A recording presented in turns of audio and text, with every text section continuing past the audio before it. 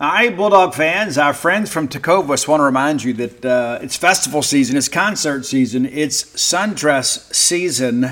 Yes, it is. And you know you need some nice boots to go along with every bit of that. And Tecovas is your stop for the best in Western wear. Tecovas has seasonal and limited edition offerings this spring and summer, including men's and women's boots, apparel, hats, bags, and so much more. All Tecovas boots are made by hand in a very time-honored tradition with timeless styles that are always on trend. And Tecovas has first wear comfort, so no break-in period. You know how tough that can be with a brand new pair of boots. You can put these bad boys on and ride that ride with a smile. It's hard to find this level of comfort paired with this same level of style. So stop by your local Tecovas store, have a complimentary beverage or two, shop the new styles, the smell of fresh leather, and a friendly staff are always at your service. Many stores even have leather custom branding to make your boots truly personalized. And with regular live music and events, there's no in-store experience quite like it. If you can't make it to a store, visit Tecovas. That's TECOVAS.com. They offer free shipping on all boots, as well as free returns and exchanges shipped right to your door. Go to Tecovas.com and find your new favorite pair of boots today. Hopefully, this is the last time you hear this ad, because with Chime Checking Account, features like fee-free overdraft up to $200 with SpotMe and getting paid up to 2 days early with direct deposit, you can probably treat yourself to an ad-free upgrade to spend more time listening to your favorite podcasts. Or at least grab yourself an extra morning latte this month. Join millions of Chime members who work on their financial progress with fee-free overdraft and no monthly fees. When you find new ways to save, you can reach your financial goals easier and still have the occasional treat.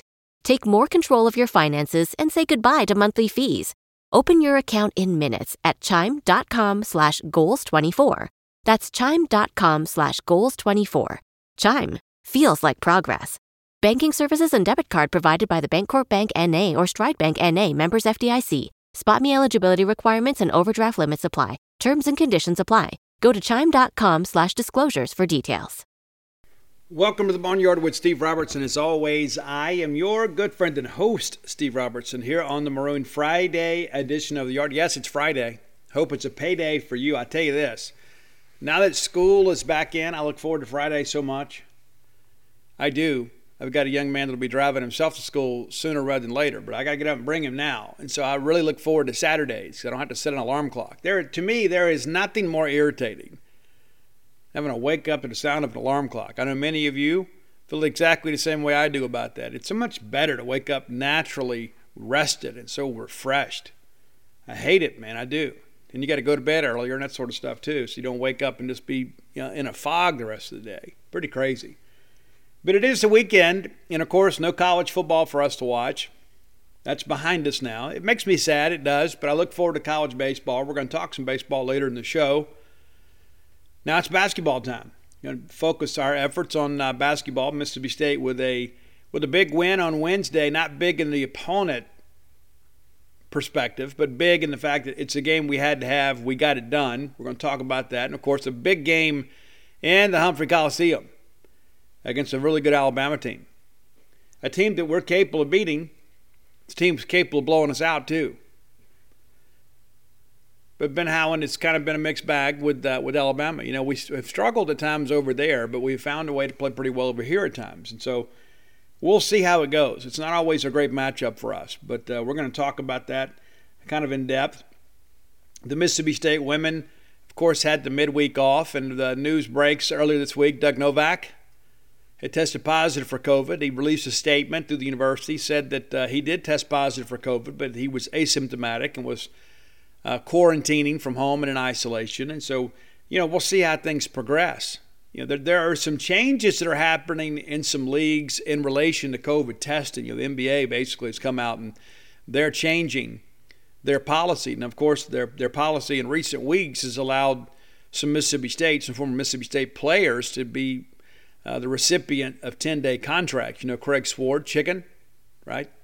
And Quindary Weatherspoon. And Quindary Weatherspoon ends up signing a 2-way deal with Golden State after it's all said and done. So, obviously, some of our folks benefited from the old policy. But now that it's getting a little deeper into the season, they're making some adjustments. And I think that you're going to see some other leagues kind of tweak things too. We've had some issues, in college athletics where that didn't always make a lot of sense. Last year you had all the contact tracing and all the things that went along with that. And so then they tweaked that a little bit. So we're kind of learning on the fly. But it is frustrating for all of us, when you've got these things going on. But at the end of the day, we're in the middle of a global pandemic. It's not like it's a decision that anybody made, even though there are some protocols out there that don't always make a lot of sense. But there are some changes being made. So I don't know what that means as far as the women go, as far as getting players back. That they test, the positive players and those that were exposed to ensure that they're ready to return to play. And so when that happens, I guess we'll see. But big game coming up. Ole Miss women's basketball playing really well. Blew out Alabama last night. They're playing well. They could get us. They absolutely could. It's going to be interesting to see how that thing matches up. Doug Novak has proven to be a very good coach, very good motivator. So I don't count the Lady Bulldogs out in any way whatsoever. So hopefully, we're close to full strength. Hopefully Rakia Jackson is back. Hopefully others are ready to roll. But it's a big weekend for sure. That's the thing, too. We've kind of grown accustomed to beating Ole Miss in women's basketball. And you knew at some point they'd kind of get it together. But we don't want the streak to end. It didn't end last year. We were a very vulnerable team last year. We win the game here, a game that we were handily ahead, and then we allowed a big run late and give Ole Miss some credit for not quitting. They came back and made that thing very, very interesting late. And then, of course, the game at Oxford got canceled. They could have got us last year. They didn't. So the streak still stands. It's been a long time since a senior basketball player on the women's side of Mississippi State graduated without being undefeated against Ole Miss. It's been a while. So the reality of it is we'll get it taken care of. We'll get here and go play some basketball and hopefully can win a couple games this weekend. Let's thank our good friends at Bulldog Burger Company. I love Bulldog Burger Company. I loved them before they loved me. I did. I was probably among the first 1,000 customers at Bulldog Burger Company. Waited for them to get open for a couple days, kind of get settled. We went in there and had a great time, and it was busy. It was. But the food was outstanding, and I had the Bulldog. That is the good entry-level hamburger. You go in there, you have that, and say, hey, I like a good restaurant-quality hamburger. You eat a lot of fast food burgers, and they're not nearly as good. So I went and had that. I was like, hey, this could work. And then you see these other burgers out there, and you think, wait a minute, there are things out here I haven't experienced. Well, I have had the Bulldog Boneyard Burger Challenge. I've eaten every hamburger and gave you guys a review. You may remember that. And our good friend Tom Maynard, God rest his soul, Tom did the same thing too. Tom followed behind me and said, I'm going to do it. And he did it. Fantastic. So when I speak to you about Bulldog Burger Company and their fine cuisine, I'm not just reading a script. I'm speaking from experience. It's not a bad burger on the menu. There's not. You can have pretty much what you want. I am a Pimentology add bacon guy when I get a burger because the menu is kind of diverse there too. There are a lot of times like when I'm really wanting to eat fresh, I'll go have that BLT salad, get it grilled.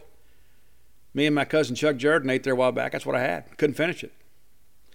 But I always save a little room for that Shipway's Donuts bread pudding or that chocolate shake. You should too. 3 great locations to serve you. University Drive right here in Stark Vegas, Gloucester Street there in Tupelo, and of course the brand new one, Lake Harbor Drive in the Ridgeland Flowwood area. And no matter what you do, no matter what you order, no matter where you ordered from, you get those spring rolls for your appetizer. They will make you and everybody around you better looking. All right, before we get into Alabama, let's talk a little bit about the victory that was Mississippi State 88-72 winners over the University of Georgia. Bulldogs improved 11-4, 2-1 in the SEC. Georgia really in a bad spot. They're 5-11, 0-3. They gave us some trouble earlier. Cario Aquindo, I think I called him Akendo. It's pronounced Aquindo. Had a big ball game. He was only 1 of 7 from three-point land in the SEC. He hit a couple against us, but he had 28 points. He was outstanding. He really was. And they actually held a 36-35 lead at the break. And I started getting all these texts and messages. And, man, we better not lose this thing. We better not lose this game. And even though the game was tighter than I felt it should have been, I just kind of felt like we'd be okay in the second half. And we were. and Iverson Molinar takes over. We have an outstanding second half. 53-36 is the differential there in the second. We win 88-72. But, again, we knew that they were going to be a team that was going to shoot a lot from the perimeter. We did a better job defending the perimeter, and you guys have heard me be critical of our perimeter defense for the better part of 7 years. Georgia 6 of 20 from three. Noah Bowman hit a couple of big threes early for them that kind of spurred them along. He ends up 3 of 10 from beyond the arc. So he's half of their production from a shot selection standpoint, and then only 30%. I guess that's pretty good over the course of a season, but in a ball game like that, that's a lot of long rebounds. Georgia also really good from the line. They did a good job of getting to the line. They did a good job of converting there. They were 20 of 25 from the free throw line, but defensively they were a mess. They had a real big problem handling Iverson Molinar off the dribble. We did a really good job there. And Iverson Molinar really, the difference in the ball game. And what's ironic, too, you think about State should have had an advantage in the post. Georgia actually out-rebounds us, 37-35. So let's look at these Bulldog numbers. Iverson Molinar, 28 points, an outstanding effort from him. And the thing about Iverson, where I think that he has made the biggest gains, he's always been a guy that never seems to get elevated emotionally. But later in ball games, he is so comfortable taking the shot. He is so comfortable with the ball in his hands when the clock is winding down. He is the mature guy. He is the guy late in ball games. I think he can almost score at will. In some respects, it reminds me of Timmy Bowers. Late in ball games, if Timmy had the ball, I felt like we're going to score. That's kind of how it feels now with Iverson. It hadn't always felt that way. He's always been kind of a cool customer. But the reality of it is that he is a guy that, has just simply become the guy. He has become the face of this program. State needed to get a win, and he was very instrumental in doing that. 34 minutes of action, 11 of 18 from the floor. Knocks down a 3, 5 of 6 from the line. 7 assists, just 1 turnover. Even had a block, a couple steals, and, of course, 28 points. Cameron Matthews, he reminds me a little bit of Brandon Vincent. You guys remember him from the Road Warriors team? The guy that did all the grunt work, the guy that would set the big screens, the guy that would get in there and rebound, the guy that would be the defensive stopper. That, while the build is not the same, the mentality is the same. Cam Matthews is kind of like, I don't even have to score. I just want to play. I want to shut down their guy. That's my contribution. Well, he gets double digits for you this time. 29 minutes in the starting lineup again, 5 of 6 from the floor. Now, and some of those are putbacks, right? He even jacked up a 3. He missed it, but pulled down 4 rebounds, actually dished out 4 assists, a couple blocks, 3 steals, and 10 points. I will take that stat line from Cameron Matthews every single day. Because if we're getting double-digit scoring from Cam Matthews, it means we're probably having a pretty good day on the glass. Shaquille Moore, we're really starting to see him mature and settle with this lineup. Guy's ultra-talented. 29 minutes, not a great night shooting, just 3 of 10 from the floor. Did knock down a couple of threes on 6 attempts. Pulled down a couple boards, had 8 points, a couple steals. But again, it's kind of like you need other scoring options. And that's the thing that I think makes this team rather interesting, is you don't have 3 or 4 spots on the floor that you don't expect offensive production to. Again, kind of Cam Matthews is a bonus guy. You're not going to run your offense through him, so when he contributes, you're happy. But Shaquille Moore is a guy that you can run some plays through him, and he's going to convert. Really good around the rim, too. When he elevates, he's the guy that finishes. DJ Jeffries, we know what we're kind of getting with him. I'm still waiting for him to have that big breakout game, though. You know what I'm saying? Where he just kind of elevates the team around him. Because he is a guy that's capable of going off and putting in 20 points a game. He has that kind of ability. This offense sometimes probably slows that a little bit, but he is a guy that's capable of having a big ball game. Still waiting for that. Perhaps it comes this weekend. 28 minutes of action for him. 3 of 7 from the floor. 5 rebounds, all on the defensive end. Did get into a little foul trouble. Did get 4 fouls, but was able to stay on the floor. 3 blocks for him, too. And one of them was very emphatic. If there had been people on the sidelines, you might have had to duck for cover. Kind of a statement there from him. 7 points for him. Garrison Brooks, Again, I'm kind of waiting for Garrison to have the big breakout game too. There's the talk that Tolu Smith will be back against Alabama. That'd be big. I think Garrison benefits from that too. Garrison, 26 minutes, just 4 points, pulled down 4 rebounds, got a couple fouls, did get 4 blocks on the night. But again, still kind of waiting for him now that we're in SEC play. It's one thing to go out there and post a double-double, against Mississippi School Math and Science. It's nothing to do it against an NCAA tournament team like Alabama. So, again, I think the potential for us to play our best basketball still lies ahead. Javian Davis, we got really quality minutes from him and really proud with his efforts. I thought that he played really well and played within himself. There are times that under the glass he'll get a rebound and kind of throw up an ill-advised shot. I thought he really played in control, and his numbers reflect that. 5 of 7 from the floor. 2 of 3 from the line, pulled down 6 rebounds, 2 of those on the offensive side, just the 3 fouls, but 12 points. 12 points in 19 minutes off the bench. That will work right there. This weekend means a lot to him. Anderson Garcia, I thought, another guy that really elevated his game with Tolu being out. 10 points in just 13 minutes of action, 4 of 4 from the floor, and 2 of 3 from the line, pulled down 4 rebounds. Did have some turnovers. We got to clean those up. But again, quality bench play for Mississippi State. Rocket Watts, he's another guy that's very explosive. Went on a little run there where he just kind of took over the game there for a couple possessions. 12 minutes of action for him, 7 points. So this is kind of where we are. Again, we beat a team that we should beat and probably let them hang around a little more than we should have. But the reality of it is we win the game by 16. You're not going to blow many people out in the SEC. This doesn't happen very often. But you protect the home court. You get the dub. Now we're moving ahead. We talked about how important it was to get off to a 2-1 start in the league. We've done that. And again, I still believe this is an NCAA tournament team. And Joe Lunardi agrees with me. It looks like right now we're probably 5 or 6 teams. There's probably between us and being out of the tournament. We just got to keep playing. And we need to get a quad 1 win somewhere along the way. And we're going to have plenty of opportunities to do that starting this weekend. So let's take some time now. Let's look at the University of Alabama. Why are so many dogs suffering from health issues?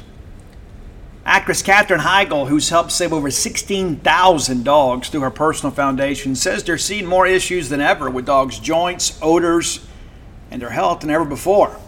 After doing a ton of research, she feels there's one place we can all look to improve our dog's health: their food. What she's discovered is that many dog foods are made in a way they can actually create toxins that could possibly be wrecking our dog's health. And that's true for many of the premium brands as well. Fortunately, she's found that just by adding a few special superfoods to her dog's food, she saw huge transformations in their health.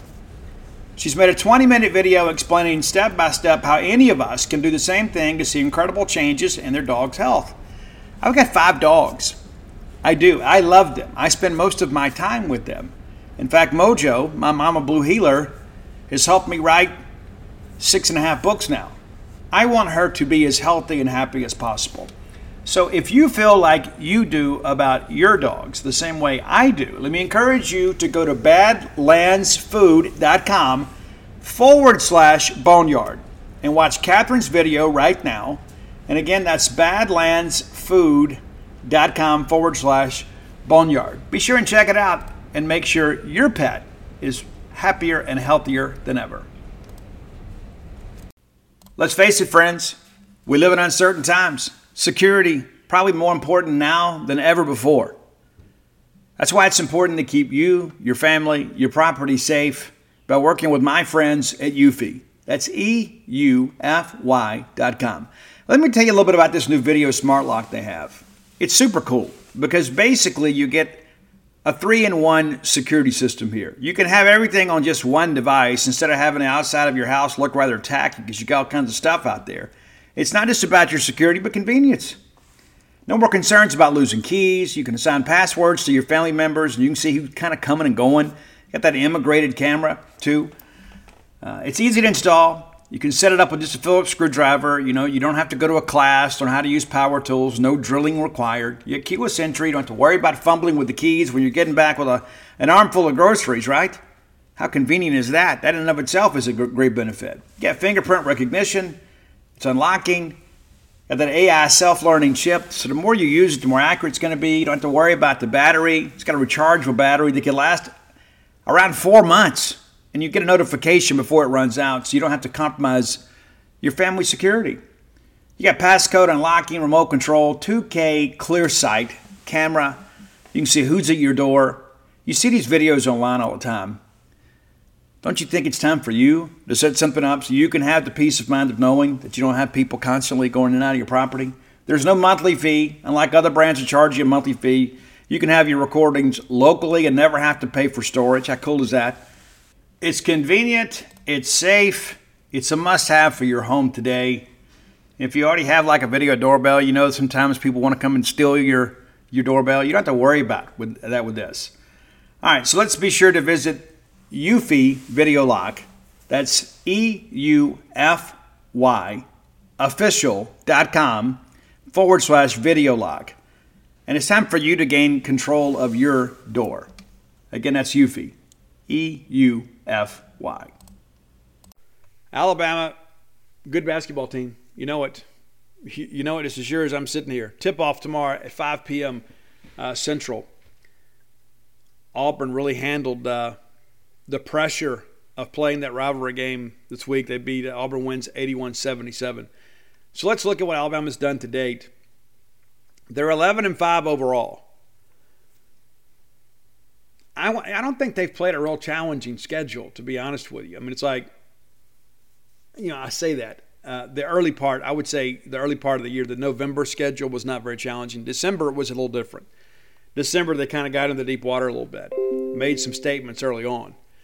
So they open, again, in November with wins over Louisiana Tech, South Dakota State, South Alabama, and Oakland. So you're 4-0, and you get into those Thanksgiving tournaments. They lose to Iona. That was a surprise. They bounced back to beat Drake in Miami.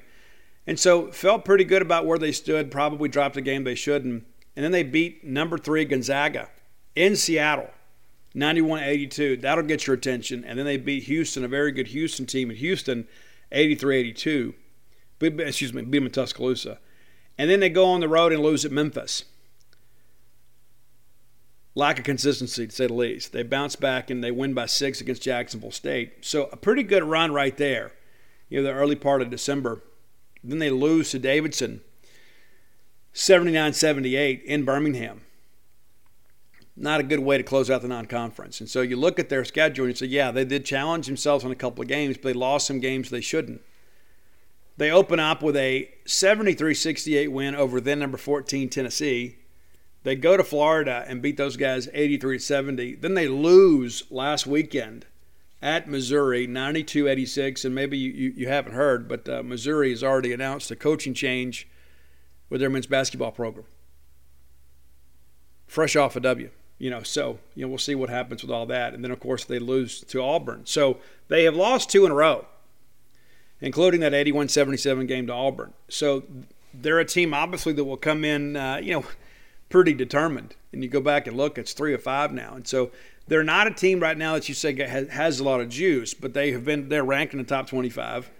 They're a team that's very capable. Now, let's kind of go inside the numbers here, look at what's available to us on the Alabama website.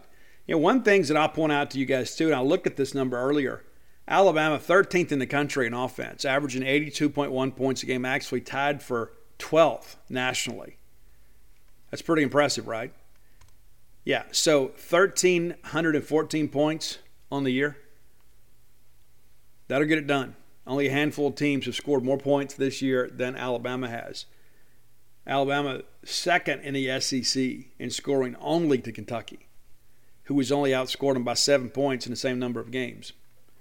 So this is a team that's going to get out and score offensively. We're going to have to play good defense. And that's when we have played well against Alabama, it's when we have kind of made them play in the half court and kind of play our game. You let those guys get out and run, let them spot up. You kind of just chunk it from the cheap seats. They'll beat you. They're a team that is capable. Now, of course, they've lost some players, from what we've seen the last couple of years. And a lot of people probably feel that Alabama may be a little bit ahead of schedule. They are not exactly the team they have been And because the personnel hadn't exactly been maybe on par with what they've had the last couple of years, things have kind of changed a little bit offensively. They're a little more likely to get out and go. Used to they would just kind of go get a couple passes and jack up a three, and more times than not it went in. And they were a team I thought that played really well. Once they got you on the ropes, they could finish you. Once they got some juice, they found a way to kind of put you away. And again, looking at the numbers this year, from the perimeter, it's just not what it has been. There were times it seemed like everybody on the floor was capable of going in there and really just kind of putting a hammer to you, from three-point land. These numbers will surprise you. Alabama, a team that has lived and died by the three, ranked 251st in the country this year in three-point shooting percentage, 32.06%. Mississippi State doing much better than that. And in case you're interested, I mentioned it's 251. There are only 350 schools in Division I basketball. Oddly enough, number 349 on the list, Missouri, a team that just beat Alabama. Missouri, a team that can't hit from outside, beat a team that normally kind of builds an offense around that. So, perhaps this matchup favors us a little more than it has in recent years. I know they absolutely killed us in the tournament. So let's look at some of these individual numbers. As a team, we mentioned Alabama scored 13-14. They've allowed us 1191. So that's an 82.1 to 74.4. So you're right there, nearly 8 points difference between Alabama and their opponents in scoring differential. 3-point percentage, I mentioned that before, 32.1%. They're only allowing 30.1%. It's pretty close there, but it shows that Alabama's willing to get out and defend the perimeter. It may be a situation, too, where opponents have just found more success on the interior. We'll see how things progress in that respect. Rebounding, they're pulling down 40.4 boards a game, allowing 36.4. So pretty even, but again, it favors Alabama. A 4.0 rebounding margin advantage for the Crimson Tide. Assist, 237 for 14.8 per game. They've allowed 195, 12.2. Turnovers, that's been a real factor. 211 turnovers for Alabama, opponents committing just 206. So it's pretty even, but you'd like to think when you play some of these non-conference teams, you'd be able to generate a lot more turnovers. And so they have not been able to do that. So per game, 13.2 turnovers for Alabama, and then 12.9 for Alabama's opponents. Steals, they're not real handsy on defense. They forced 112 steals and allowed 113. So you're again, kind of the same thing. Blocks, this is where it's interesting. 82 blocks for Alabama and then 62 for their opponents. Mississippi State has some length on the interior, so we'll see how that kind of progresses. Will they be able to get to the rim? Will Mississippi State be able to kind of force them to use more of a mid-range game? I guess we'll see. Jaden Shackelford leads the Crimson Tide, averaging 16.1 points per game, number 5 on your scorecard. It's also a guy, too, that's pretty active on the glass. Second on the team with 95 rebounds. Pretty impressive, to say the least. Jaden Shackelford is a junior guard from Hesperia, California. Javon Quinterly, 15.4 points a game. Not quite as astute as a rebounder, but a guy, too, that shoots it pretty well. 42.6, from the floor. And Quinterly, a 6'1" guard from Hackensack, New Jersey. Look at Alabama with a national footprint for basketball recruiting. Who knew that? Keon Ellis is started all 16 games this year. He's a guy, too, that we'll get after you a little bit, too. 193 points, averaging 12.1 points per game. Also leading the team with rebounding at 100 rebounds, 9 blocks, 30 steals. Keon Ellis, a guy from Eustis, Florida, Leesburg High School. Charles, and I think that's, and you'll have to apologize, Charles, if you're listening to the show. I know you're not, but it's Charles Bediako.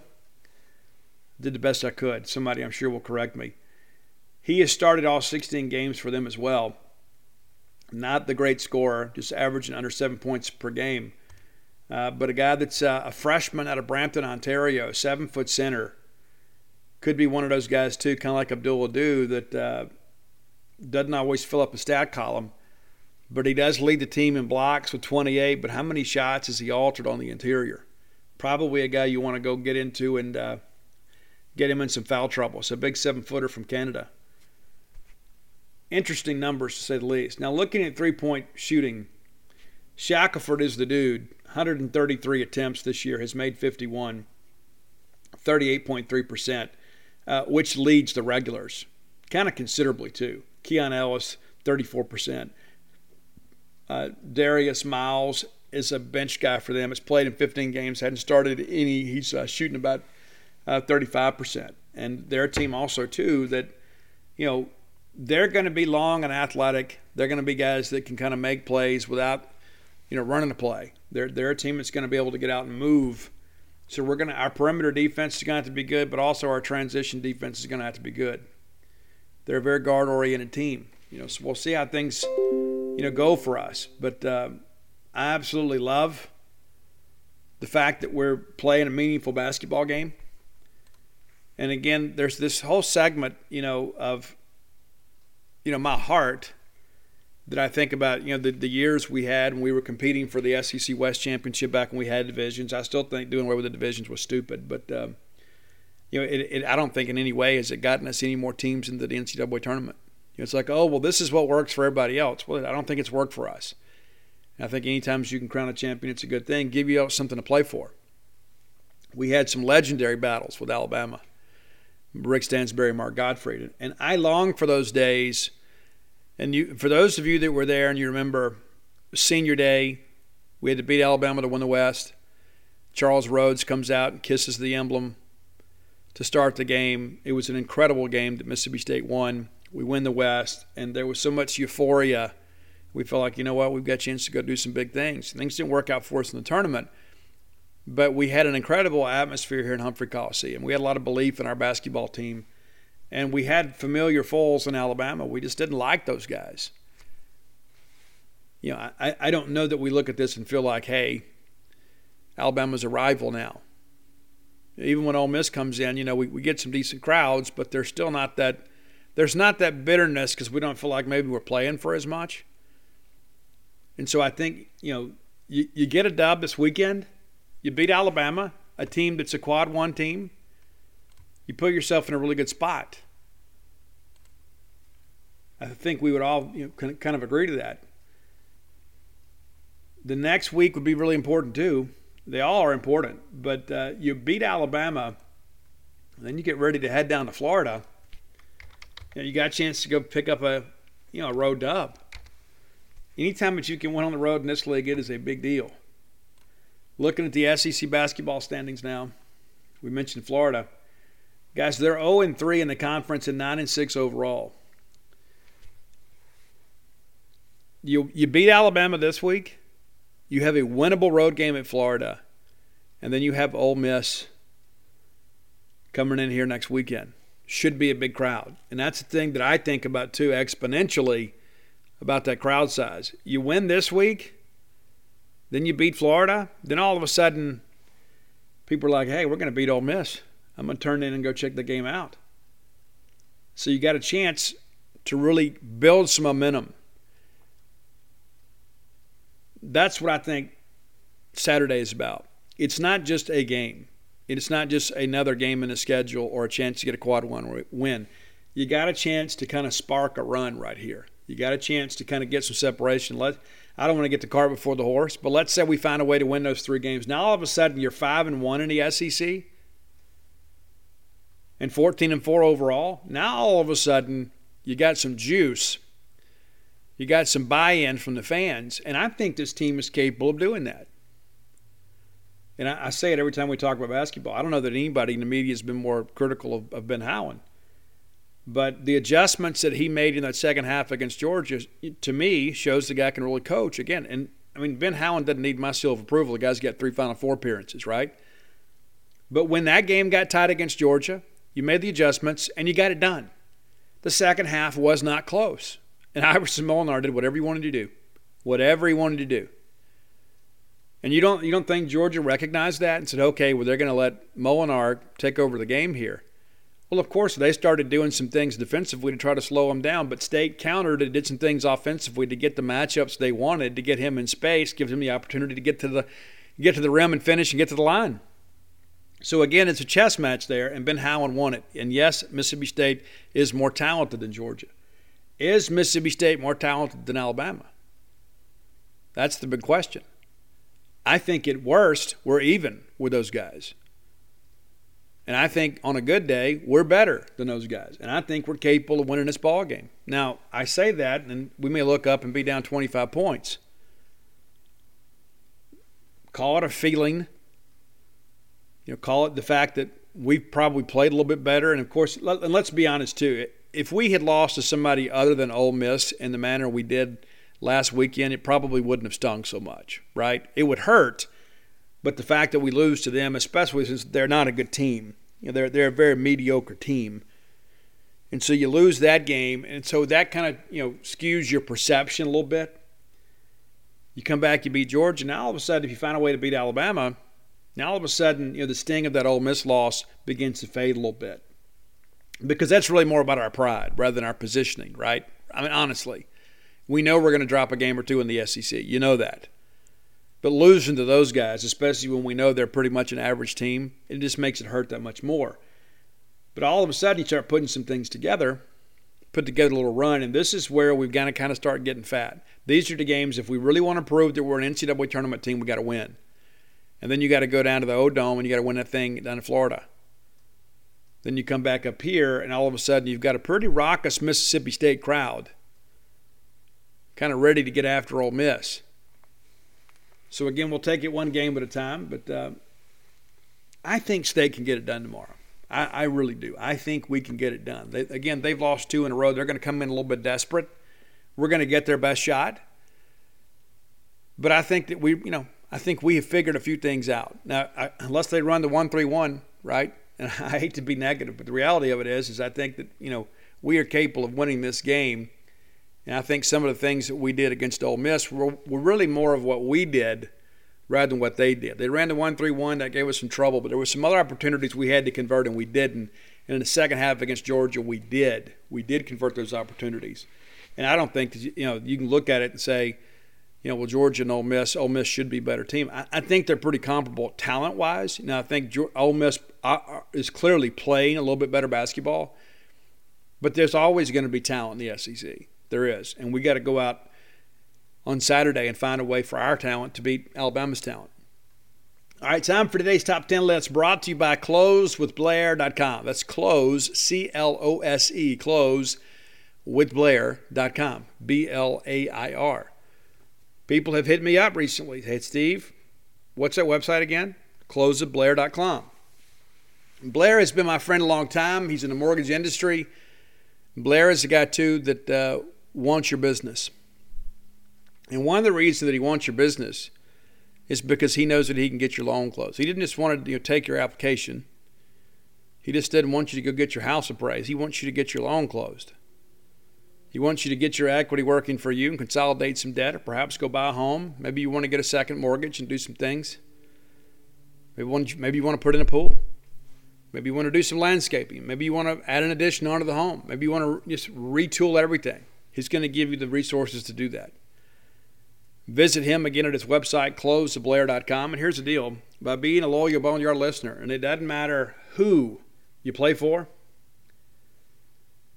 or who you cheer for, if you listen to this show and you mention to Blair you heard about him on the Boneyard, he's going to pay for your appraisal. It's about a $500 value. A lot of fees associated with getting mortgage loans approved, without question. Anytime that you can save a little bit, it's a good thing.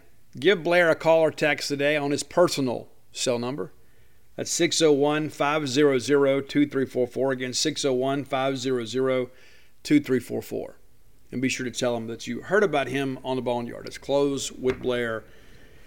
All right, today's top 10 list. I could have sworn we have done this list. Roy has checked the list twice and says we have not. And we've had some requests for it, but we're going to go ahead and knock this one out today, too.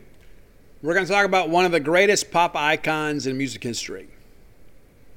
I was alive to watch this young lady's maturation and kind of rise to stardom. And she became one of the biggest superstars in the world. Also considered by many to be a very controversial artist. And much of that came, some of it was in the songwriting, but a lot of it came with the videos on MTV. And it doesn't, not just being provocative or, in various stages of undress, but she really challenged some notions and some belief systems in the United States that made her a lot of enemies. We're talking about Madonna.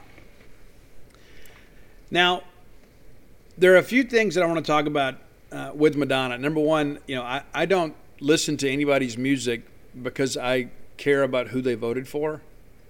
It just doesn't register with me. It just doesn't. I know many of you are hardline, on one side or another political spectrum. You're like, oh, well, I can't vote for him or I can't listen to their music because they voted for this person or they endorsed this person. I think life is too short and death is too certain to deny myself the opportunity to enjoy art because of political differences. You may feel differently, and that's perfectly okay.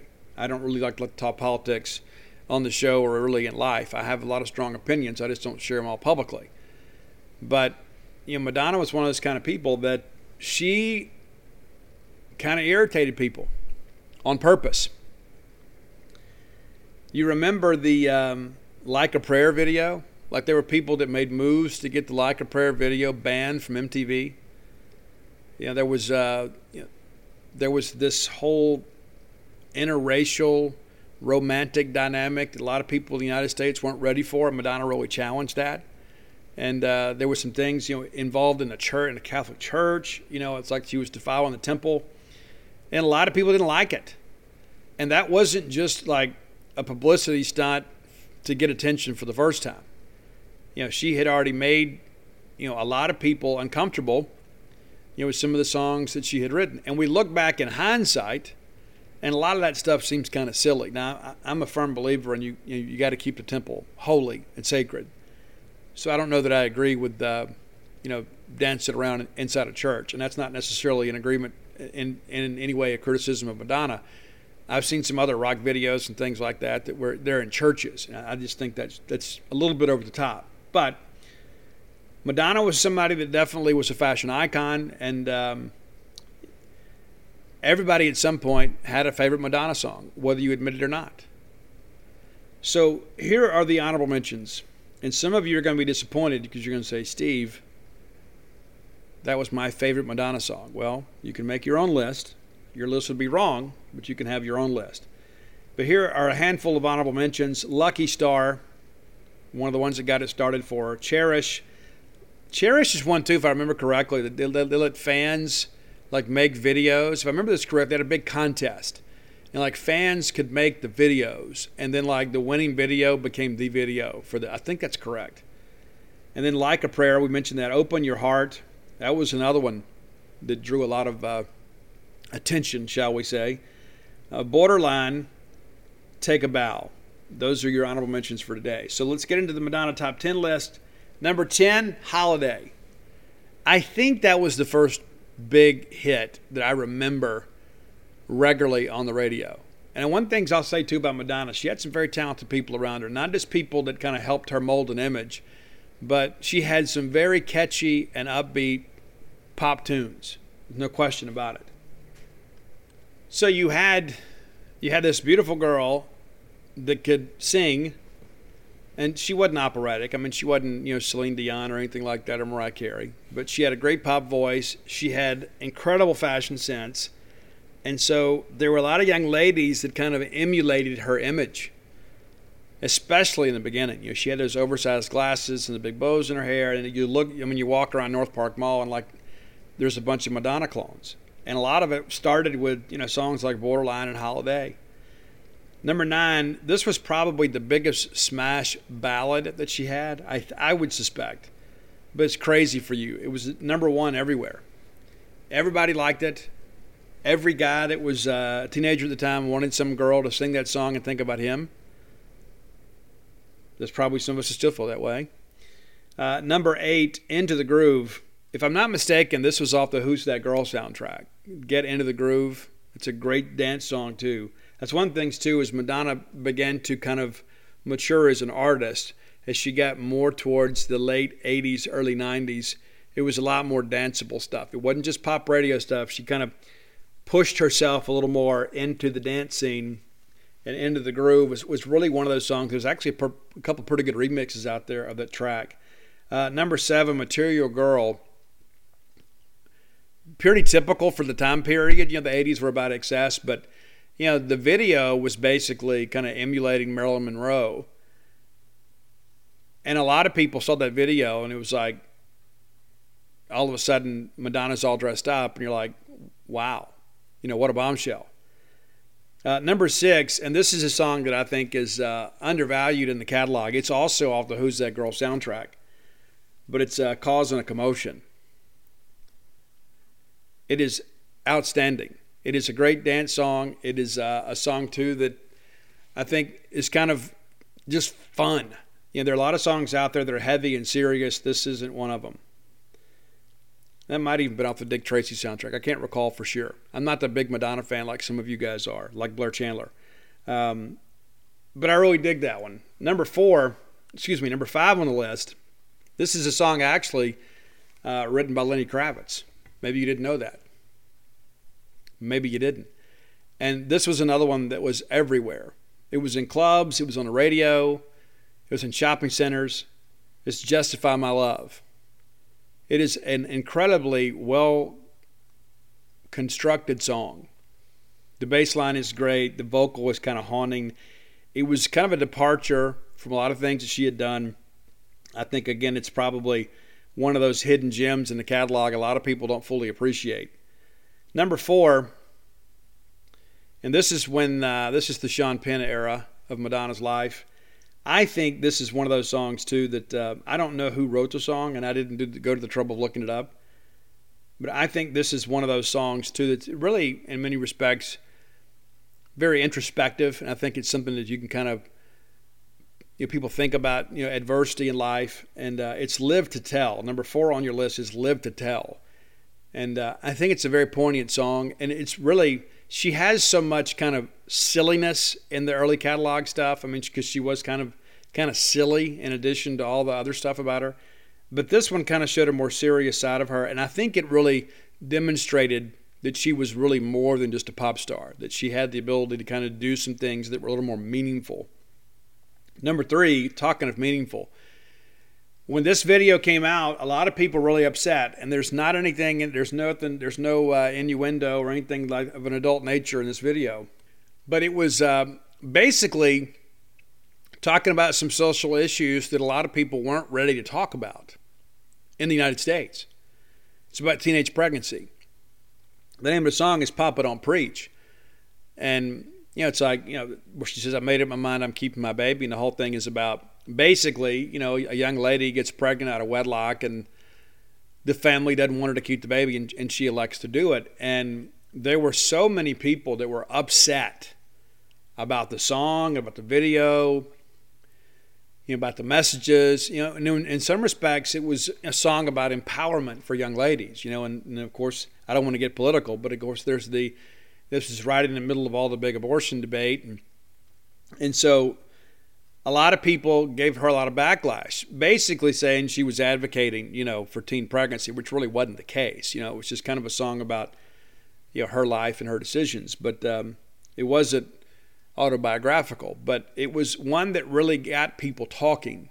There was a lot of dialogue that kind of came from this, and that's one of the things I think great art does, whether you appreciate it or not. When things are provocative, like this was, and provocative in a thought-provoking way rather than in a scandalous type way, because Madonna's done some things over the years that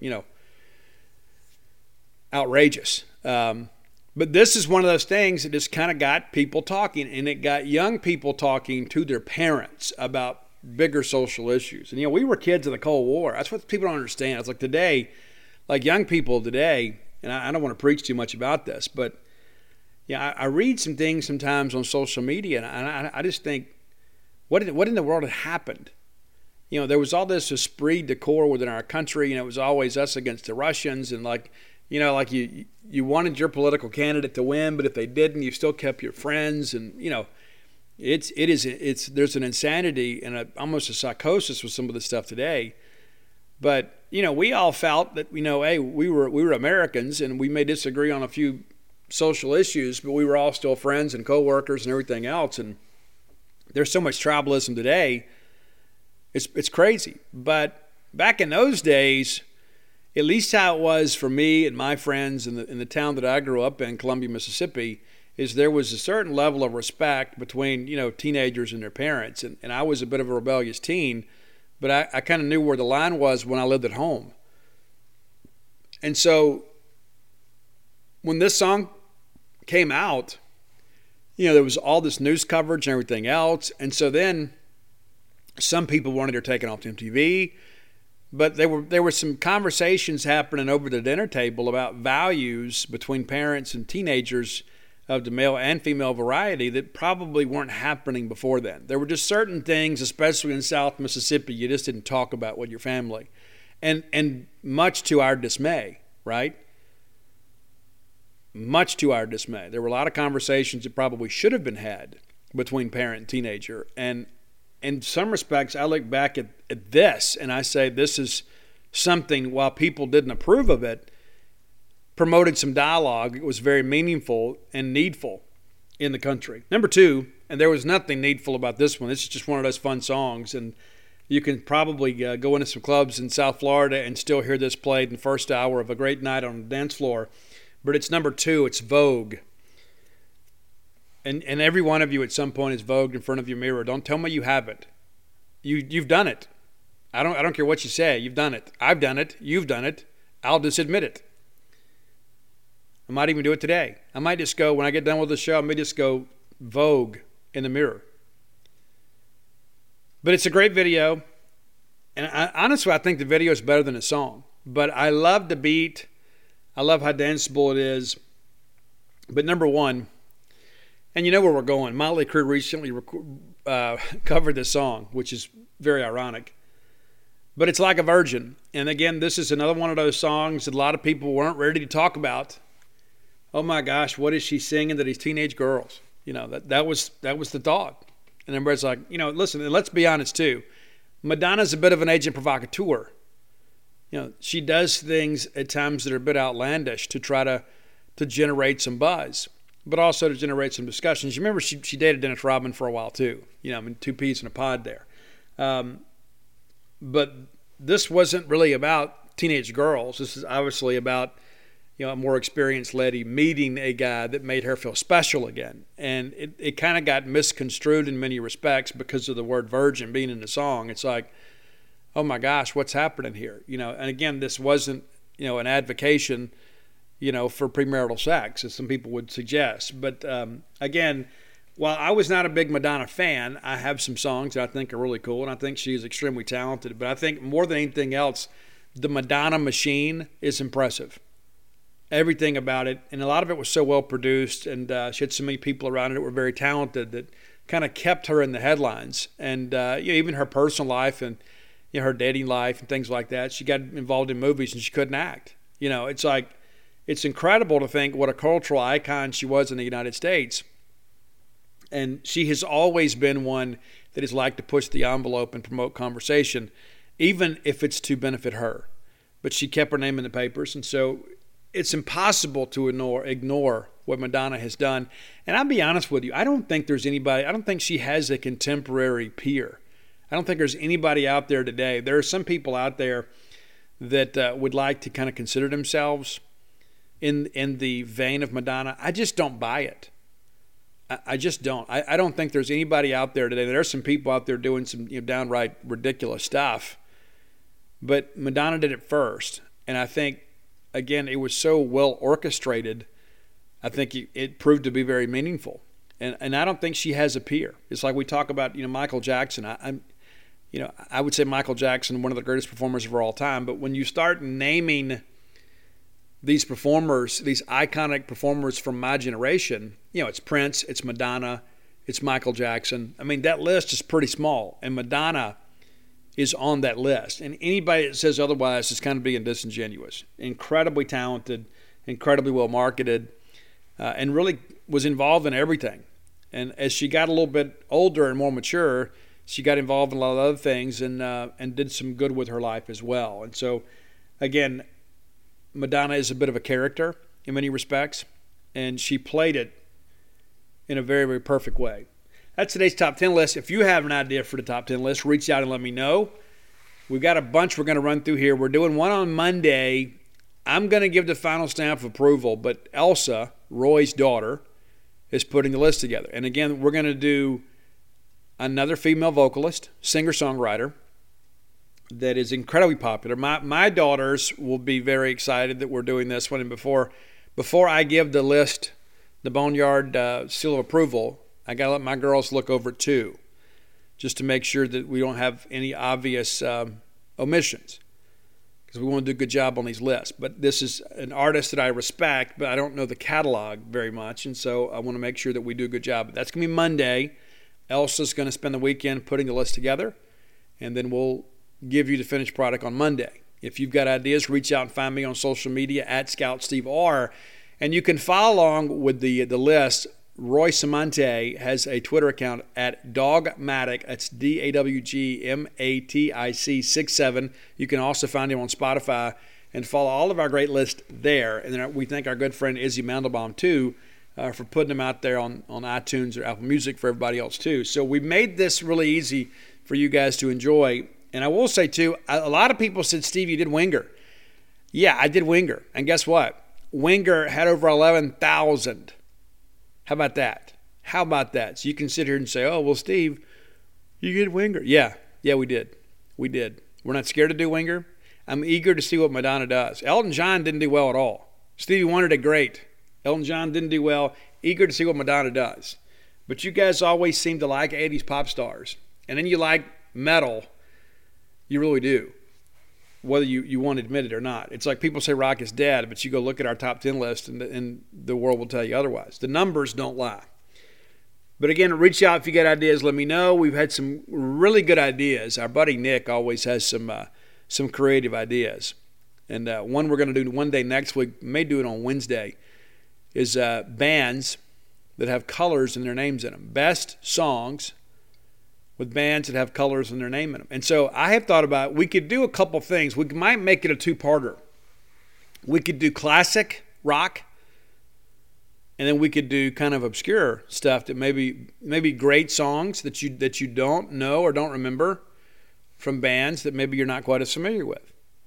So we're thinking about that. That's another thing we're looking at for next week. So that, again, thanks to closetheblair.com for sponsoring today's top 10 list.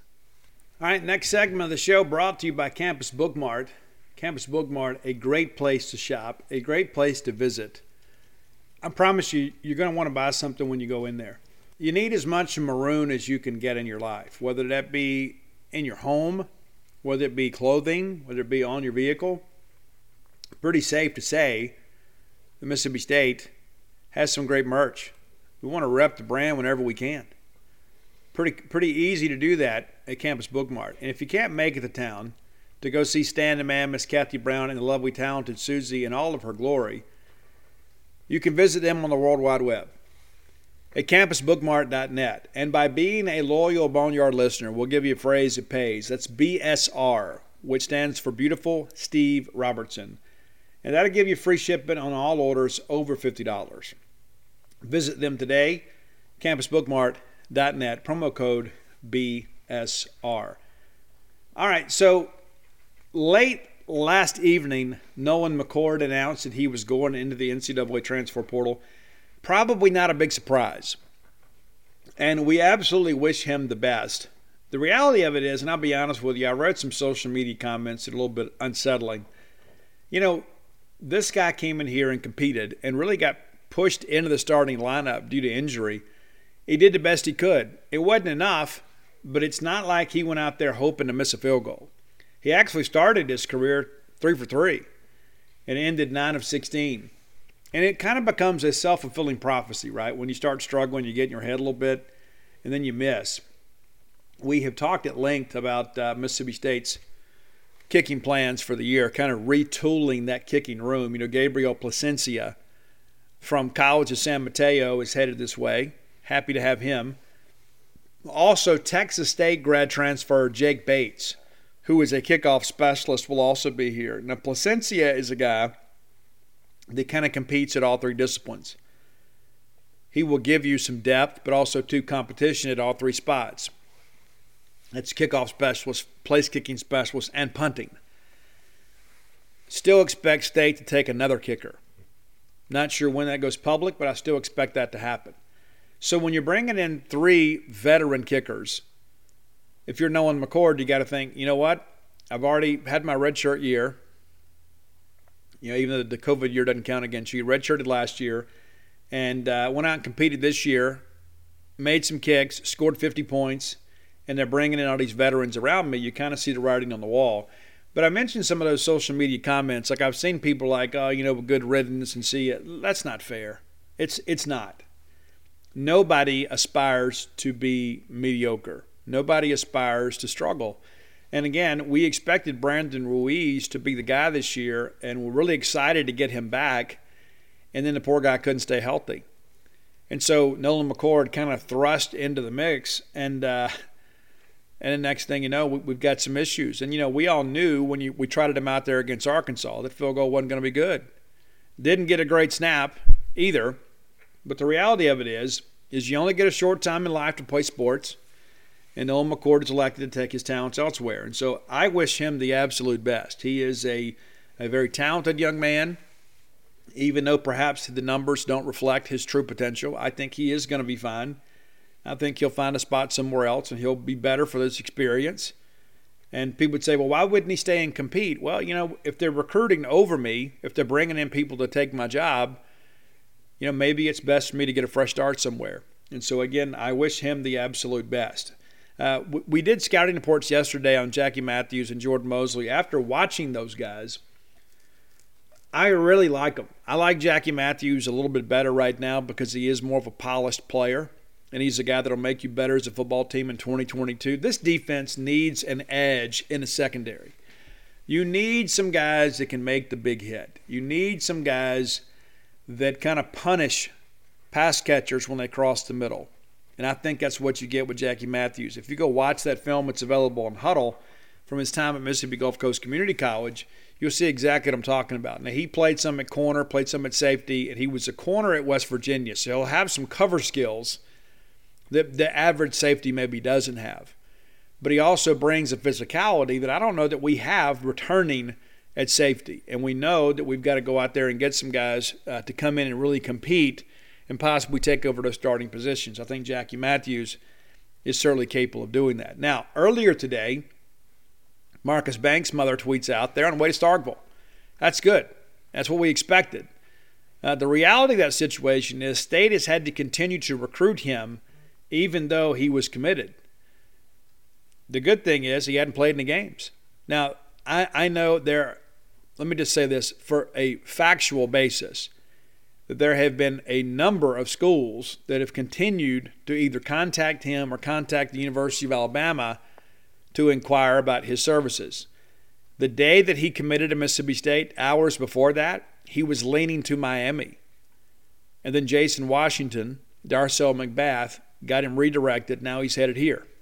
He's on his way to Starkville now. Not exactly sure when they'll arrive this evening, but they'll be here. And once he enrolls in classes, things are done. It's official. There is no national letter of intent to sign for transfers. They'll sign the financial aid agreement. They'll sign the acceptance of the offer. There's really only 2 documents they sign. But once they enroll in school, it's over. There probably needs to be a provision that those guys could sign a national letter of intent whenever they wanted to. Whenever they make a decision, they should be able to sign and terminate the recruiting process. That was one of the things that some of the decision and policymakers in the NCAA said, hey, well, we want to give this early signing period to let people that want to get the process over with the opportunity to do that. But they haven't afforded that same option to transfers. And so Marcus Banks, that's a big get for Mississippi State. When you begin to think about cornerback recruiting, we worried about that throughout the year. Didn't recruit well at corner last year. We didn't. That's just, there's no other way to say it. We didn't do a great job last year and actually dropped a couple of kids and probably should have kept at least one of them.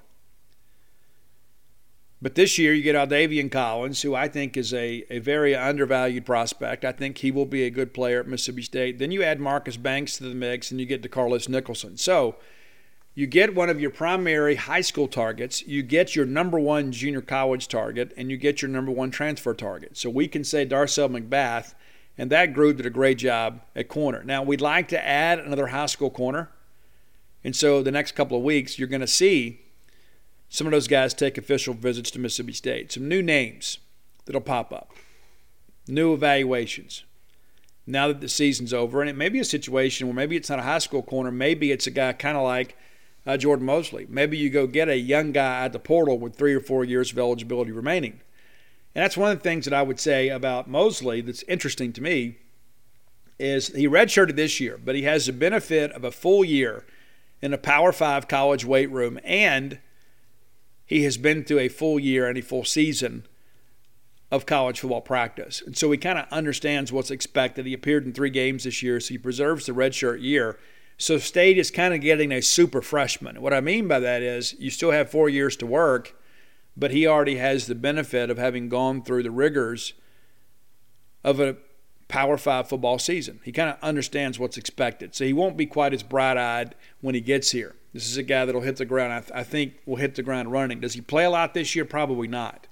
But I think that he is a guy that you look at and you say it's a no-brainer to take him as a former 4-star out of McGill-Tulane in Mobile, Alabama.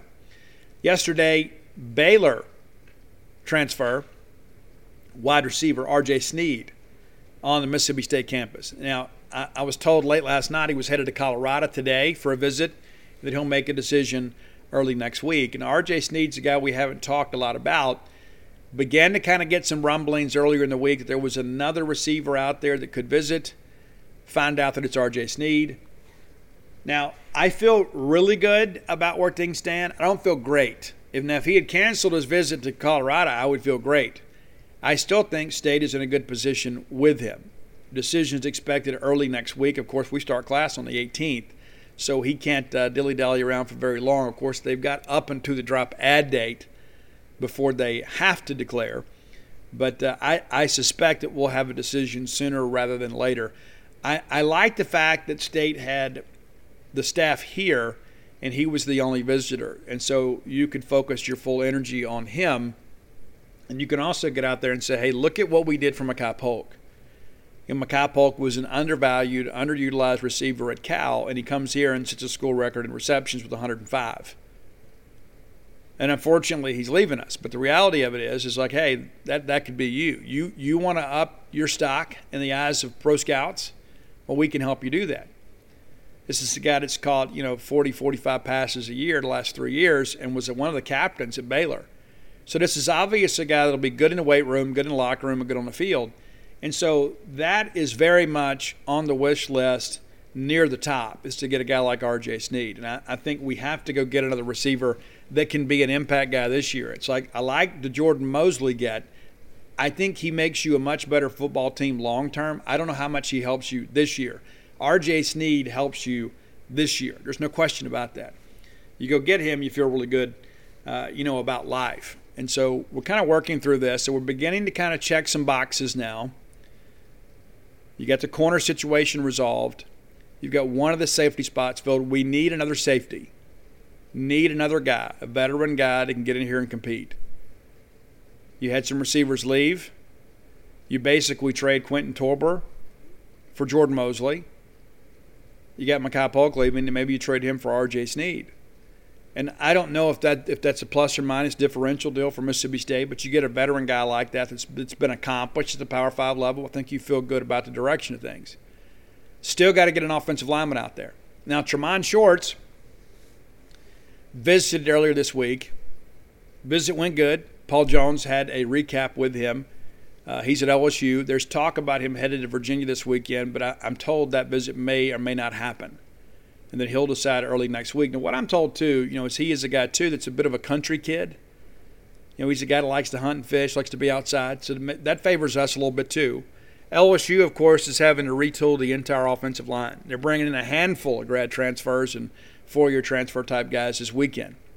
What does that mean for Shorts? He is being recruited as a priority here. He is being recruited as part of a priority there. Their priority is to find some guys that can kind of be a stopgap while they install their system and get some young guys up to speed. We're going out and trying to get him because we are returning most of our offense, and we need a guy that can come in here and play. Now, Shorts is a guy that can play up and down the line, being recruited by some to play a center. We have talked with him about playing right tackle or playing one of the guard spots. And so let's say he comes in during the spring, it doesn't work at right tackle, well, then we'll plug him in at left guard and slide Cam Jones out to right tackle. That's how that works. But he's the guy that gives you some versatility. He gives you options. And so if you can get him, you'll feel good about that. And so I was on the Bo Bounds show this morning. They asked me to rank the priorities. I think getting a safety is probably priority one. And then you look at, going and getting a wide receiver and then an offensive tackle. And you say, well, Steve, we've lost both tackles. That's true. But you have Percy Lewis coming in, the number one junior college offensive tackle in the country. And, yes, there is a learning curve. But then there's also Albert Reese on your campus that you expect to be a future tackle for you. So worst case scenario, you have somebody that can play there. I don't know if we can get to 10 wins next year without another impact safety. I think you've got to have another guy out there because there are going to be some games we're going to have to make some plays. And, you go back and just think about the Arkansas game. We're play a little bit better in the secondary there, it's a different game. You play a little better in the secondary against Ole Miss, it's probably a different game. Our safeties got picked apart by Ole Miss. They did. There's no other way to say it. And so you've got to go out there and get it. So I feel like safety is probably the top priority. And you could still probably win a lot of games with the wide receiver group we have. But if you can get a guy like R.J. Sneed out there, I think, again, that makes that unit better. Not to mention, too, with so many young guys, too, it's good to bring in another guy that knows how to work. Mason Brooks is a guy we chased for a while from Western Kentucky. A lot of discussion. He was going to go to Texas Tech, and now he may be considering going somewhere else. And he did not visit Mississippi State. Last I've heard is it looks like Auburn is the leader. I know Ole Miss hosted him this week, so they're still in the mix too. So it could be Auburn or Ole Miss for them, but he will not be Mississippi State. There's some other high school guys out there on the offensive line we're recruiting. So when it's all said and done, we're going to sign at least five high school offensive linemen. If we get Shorts, then that gives you some flexibility. Maybe you don't use another scholarship on an offensive lineman. Maybe you use it at another position on offense. There's still some moving parts to all this. Now, we're not going to host any official visitors this weekend unless something has changed in the past maybe 12 hours. You got 2 more big weekends, and we will do that. We will work to get some high school guys, too. There's a lot of schools out there that are kind of all in on the portal. That's not really the case with us. We're still recruiting some high school guys. You got to get some guys in a developmental pipeline, and that includes, getting probably another high school corner to kind of get them in the mix because that room, there is a little bit of a disparity there. There's not a lot of balance on that depth chart, and so that's one of the things that we'll have to kind of work through too is finding another high school guy. I've heard some really good things about William Hardrick. He was a former Arkansas State commitment. And kind of a questionable take, but he has done some good things and is a guy, too, that's kind of figured it out. And Jay Hampton's situation is a little bit different. Do we move him to wide receiver? Maybe. That's what he played in high school. And he's the guy that's got a big catch radius and a bit of a long strider. He has kind of been up and down at times at corner, but he is still learning the position. So we'll see what happens, with him. Again, that was one of those developmental guys we took late because we needed some high school guys to kind of come in and develop. And there are other guys, some guys develop and others don't. So we'll see how things progress there. But they're still out there chasing some players, still recruiting some running backs as well. But the class, in many respects, is kind of beginning to close down. We've only got a handful of spots left. We know the priority positions in the portal, and we know the priority positions in the high school ranks. So State will sign some more high school players. And here's the thing about that, too, I think is important. I don't know if you can consistently build a school or a football program being incredibly dependent on the portal. And I understand everybody's like, oh, we'll get the portal. You hit about 50%. And a lot of these guys are one-year guys. And so if you go out and you allocate a scholarship to somebody, and maybe they're a 2-year guy, and they can't contribute, because there's a reason these guys are in the portal.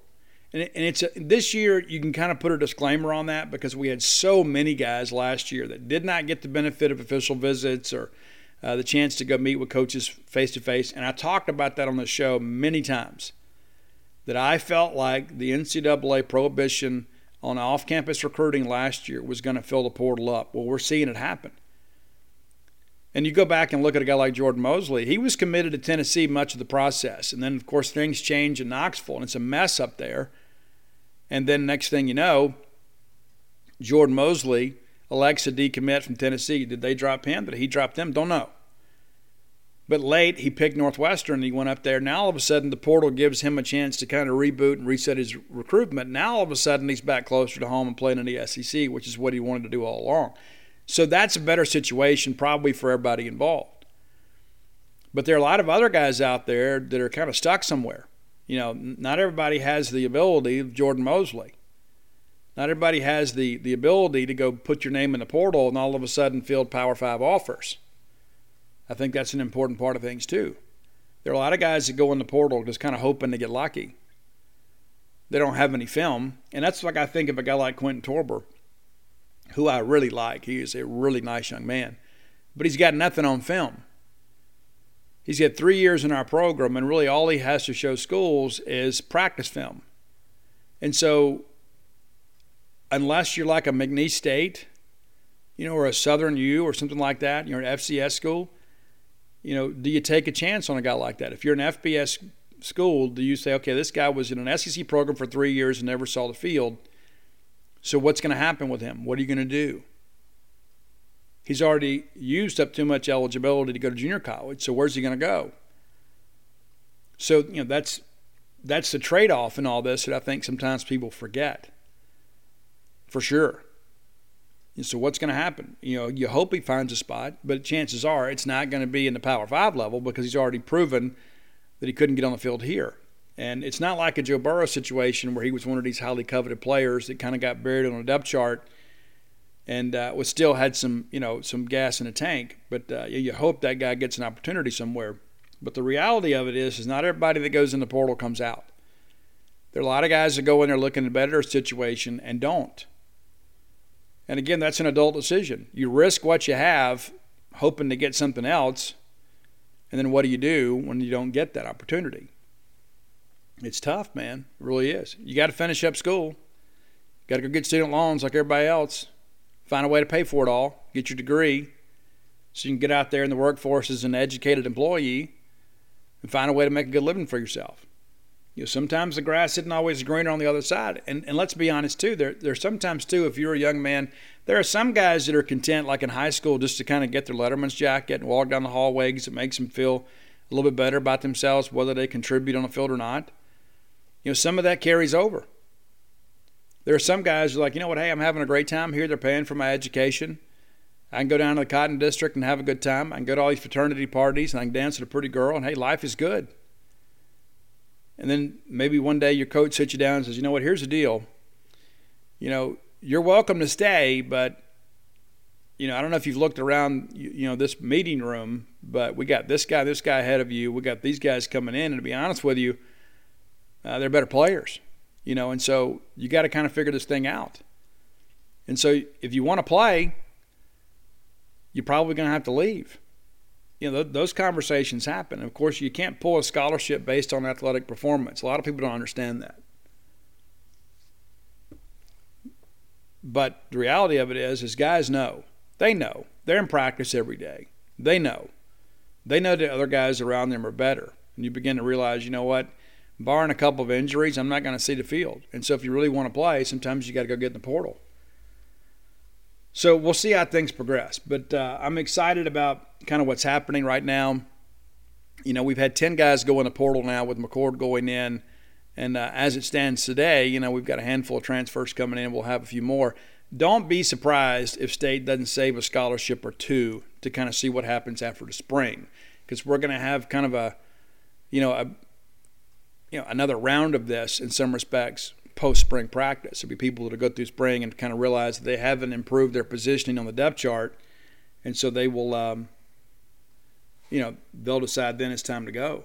So I think it's important to understand that too, and maybe it's smart, to save a scholarship or two. And I think State will probably do that. There may be a best available player that comes around, and then you go get them. Because there's going to be players. That's the thing about oversigning and gray shirting and things like that used to happen all the time. It's a conversation that I had, with some of your coaches back then. It's like when you start reaching for those guys late, it limits your ability to sign guys of equal or better talent next year.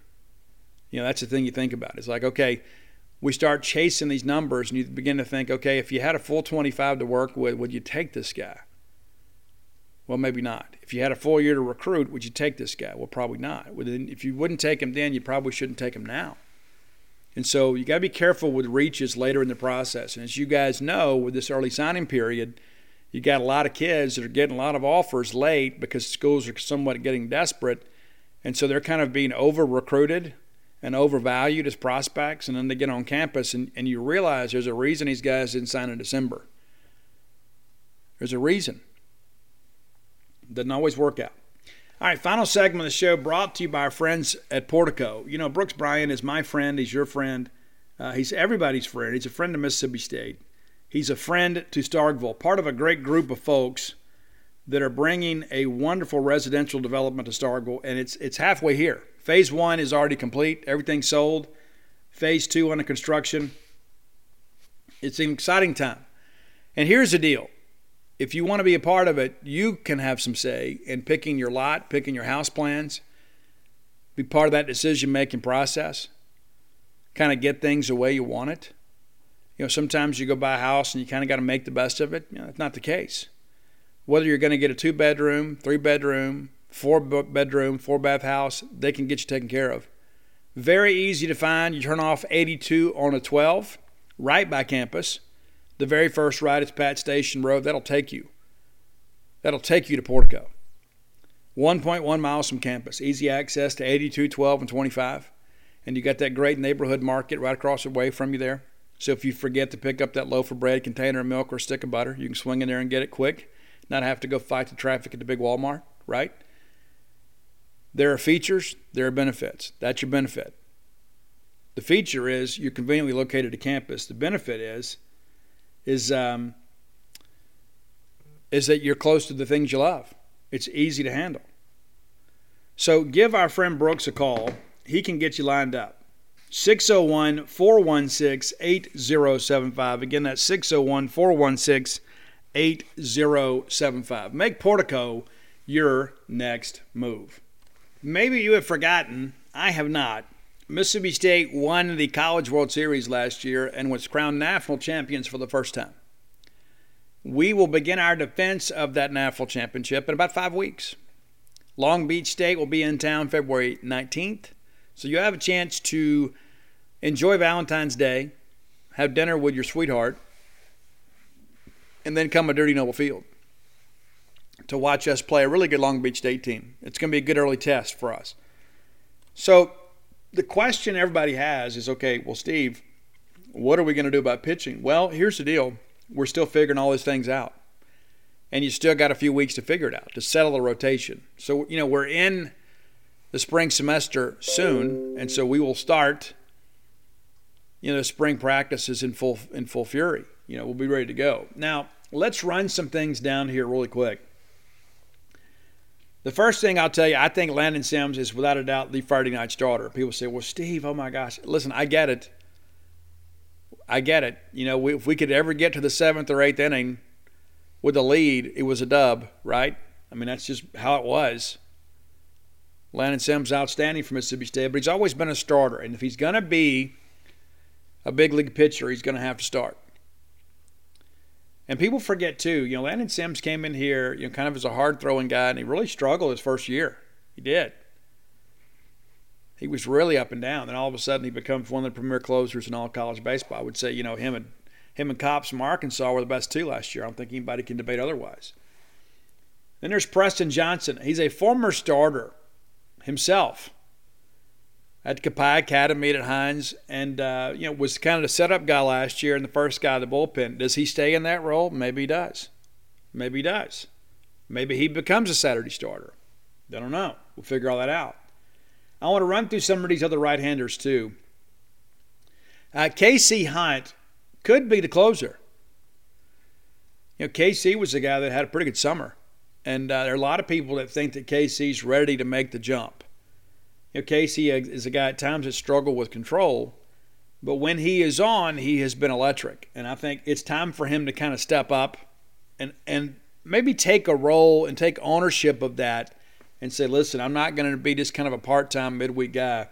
It's time for me to roll. Brandon Smith, the sinker baller, a senior, he's a guy that he could factor on the weekends, or he could be a closer. He could be a reliever. He could be the first guy to bullpen. He's a guy that gives you some options. I'm eager to see what Foxhall is going to do with him. Now, a lot of people looked at numbers from fall baseball and are like, oh, well, Brandon did this.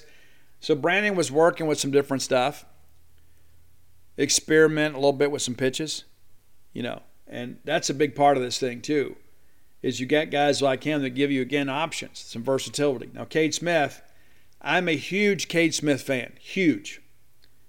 Just got to stay healthy. Is he a factor on Sundays? Is he a factor on Saturdays? Is he a midweek guy? Is he a weekend guy? I think he certainly has SEC weekend stuff.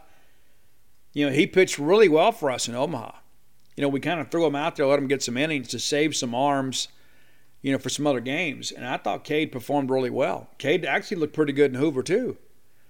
And so maybe we've gotten him healthy. I know he had some off-season stuff shortly after the College World Series, but maybe we're kind of getting there.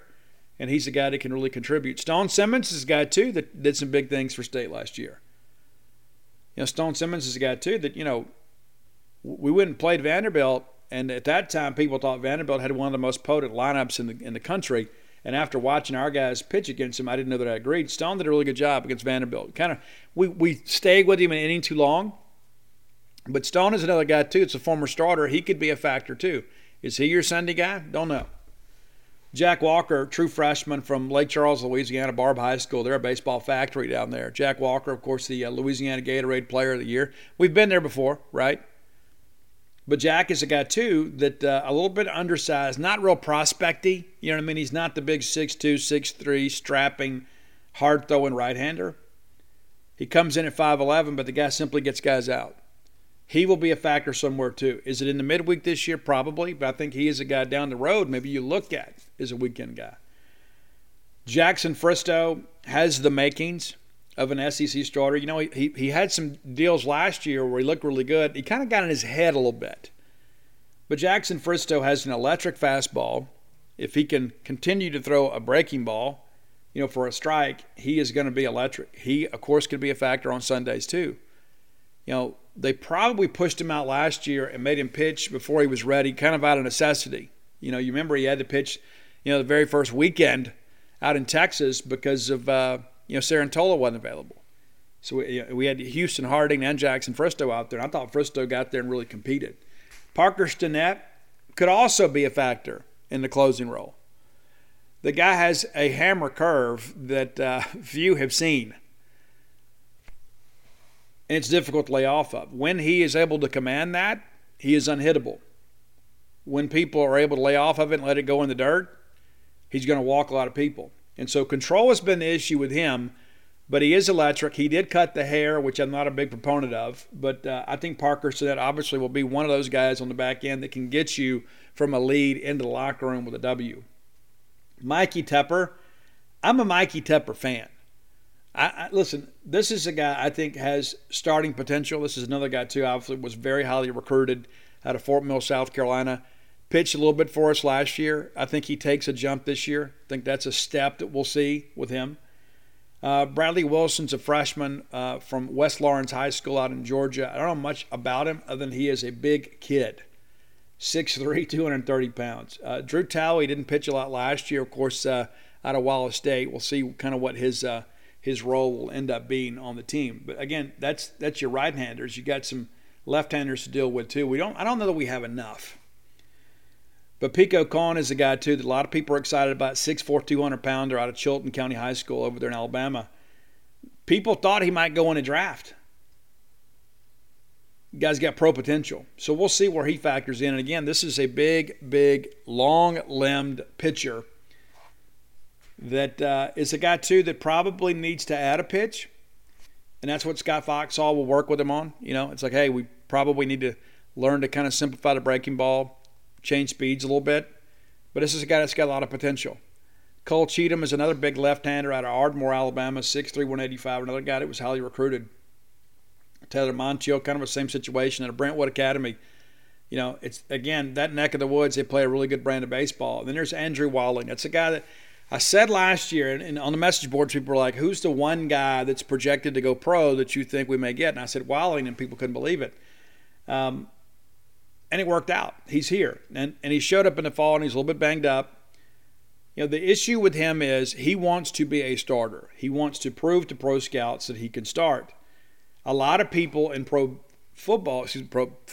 baseball, they look at him and say, hey, this guy's going to be a reliever. And so that's kind of what we're battling with. He will have a role. We got to get his control under control, shall we say. This is a guy that throws it really hard. He can whip it around pretty good. And when he's on top of that breaking ball, the way that he spots it up, it's going to be a big swing and miss for you. And, of course, Cam Tuller last year pitched some big innings for us. And if I'm not mistaken, it was one weekend he was in all 3 games. The guy's a machine. Up and down a little bit at times last year, but a guy that we're going to need to come in and make some plays for us, for sure. So I share that with you because I think it's important to kind of understand this is still a work in progress, and everybody kind of gets a little nervous, you know, about Landon Sims moving to Friday. I get nervous too. I do, because I'm so comfortable with him in that role. But I also think what's best for the team. So who's your Friday night guy if it's not Landon Sims? I don't think there's anybody that really jumps off the page right now that you say, okay, yeah, that guy's a definite Friday night guy. Just don't think that's the case. Then you look at it and say, okay, well, hey, what about your Saturday guy? You know, is it Preston? Is it Cade Smith? You know, we'll see. The one thing that I have learned is that Scott Foxhall knows what he's doing.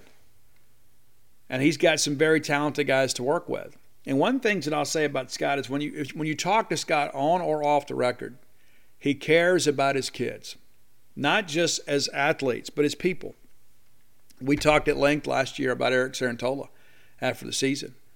Scott Foxhall loves Eric Cerantola, and Eric Cerantola loves Scott Foxhall. Now, Eric obviously didn't get to pitch as much as he wanted to.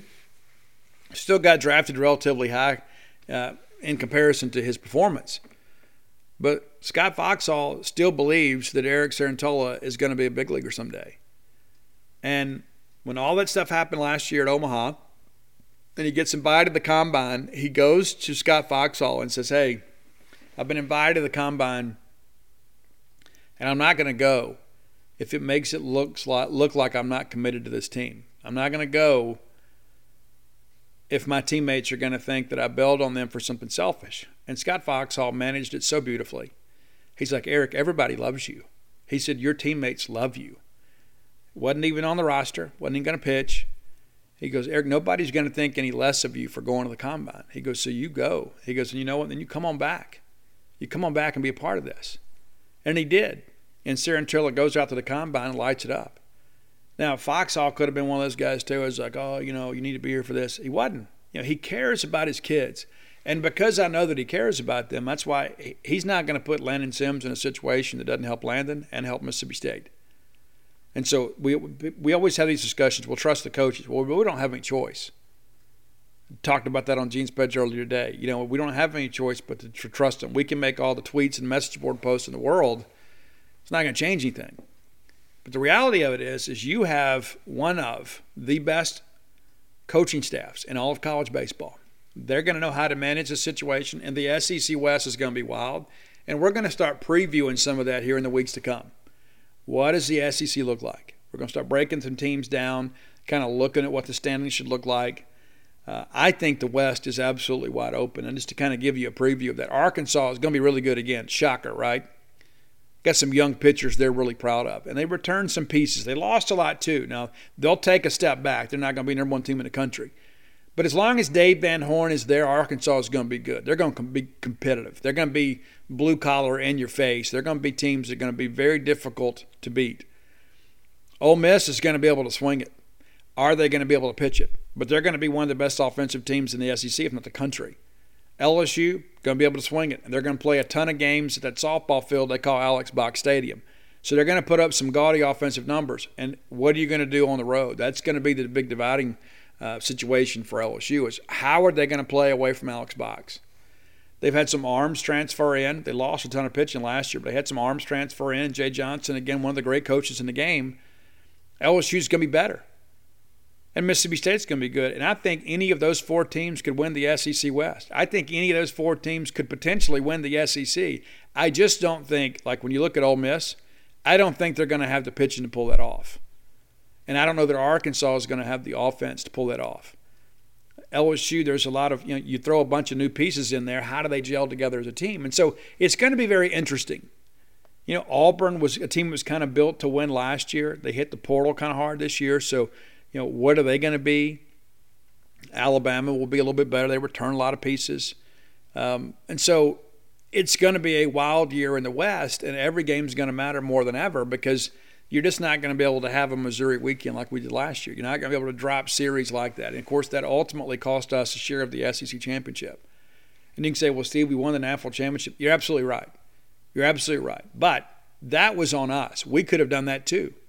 Now, do we move up in the rankings? We move up in the top 8 national seeds? Maybe. But, after we lose to Missouri and then have that horrible week out in Hoover, a lot of people were leaving that team, dead and buried, and we ended up winning a national championship. And, again, it's because you've got a coaching staff that knows what they're doing. So, yeah, it's important to trust the coaches. It saves you a lot of anxiety and grief. So we're about 2 weeks away now from Dogpile being released. You can order today at dogpilethebook.com. They're not released yet. I still get people that say, hey, where's my book? Well, I've said it countless times. It's not released yet, but printer is expected to ship to the publisher on or around the 26th. That'll take a couple of days, and then I'll go run down to Jackson. I'll sign your books, and that'll take a couple of days. And then they'll be in the mail. That'll take a couple of days. So somewhere around the first part of February, you should have your book.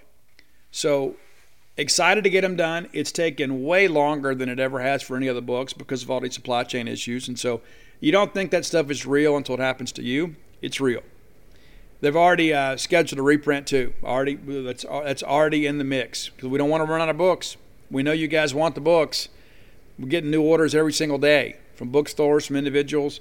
And so the reality of it is we expect this book to skyrocket to number 1 and probably stay there for a while.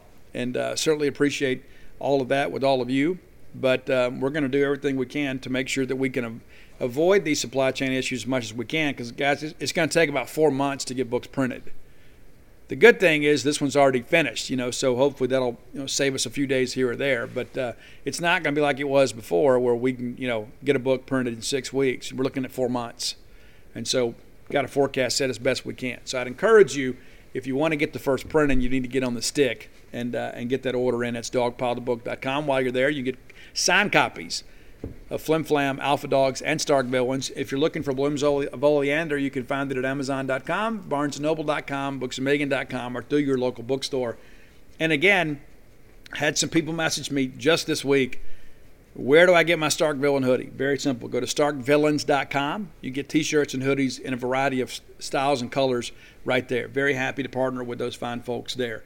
That's going to do it for today. Until next time, let's all live our lives in a way we make more friends than enemies, and people can see a difference in the way we live. Prescription products require completion of an online medication consultation with an independent healthcare provider through the LifeMD platform and are only available if prescribed. Subscription required. Individual results may vary. Additional restrictions apply at lifemd.com. Read all warnings before using GLP-1s. Side effects may include a risk of thyroid C-cell tumors. Do not use GLP-1s if you or your family have a history of thyroid cancer. If you've struggled for years to lose weight and have given up hope, did you know you can now access GLP-1 prescription medications through LifeMD? LifeMD is now offering eligible patients online access to GLP-1s, the breakthrough prescription medication that can help you lose body fat and weight. Listen to what people are saying. You just take your shot. It doesn't feel like you're on a diet. What I wasn't expecting it to do was to shut off the food noise. This was life-altering, and if I can do it, I feel like anybody can do it. And here's the best part. Your insurance may cover 100% of the cost of your medication. So go to TryLifeMD.com to have your eligibility checked right now. Get started today at TryLifeMD.com. That's TryLifeMD.com. When you need mealtime inspiration, it's worth shopping Kroger, where you'll find over 30,000 mouth-watering choices that excite your inner foodie. And no matter what tasty choice you make, you'll enjoy our everyday low prices, plus extra ways to save, like digital coupons worth over $600 each week. You can also save up to $1 off per gallon at the pump with fuel points. More savings and more inspiring flavors make shopping Kroger worth it every time. Kroger, fresh for everyone. Fuel restrictions apply.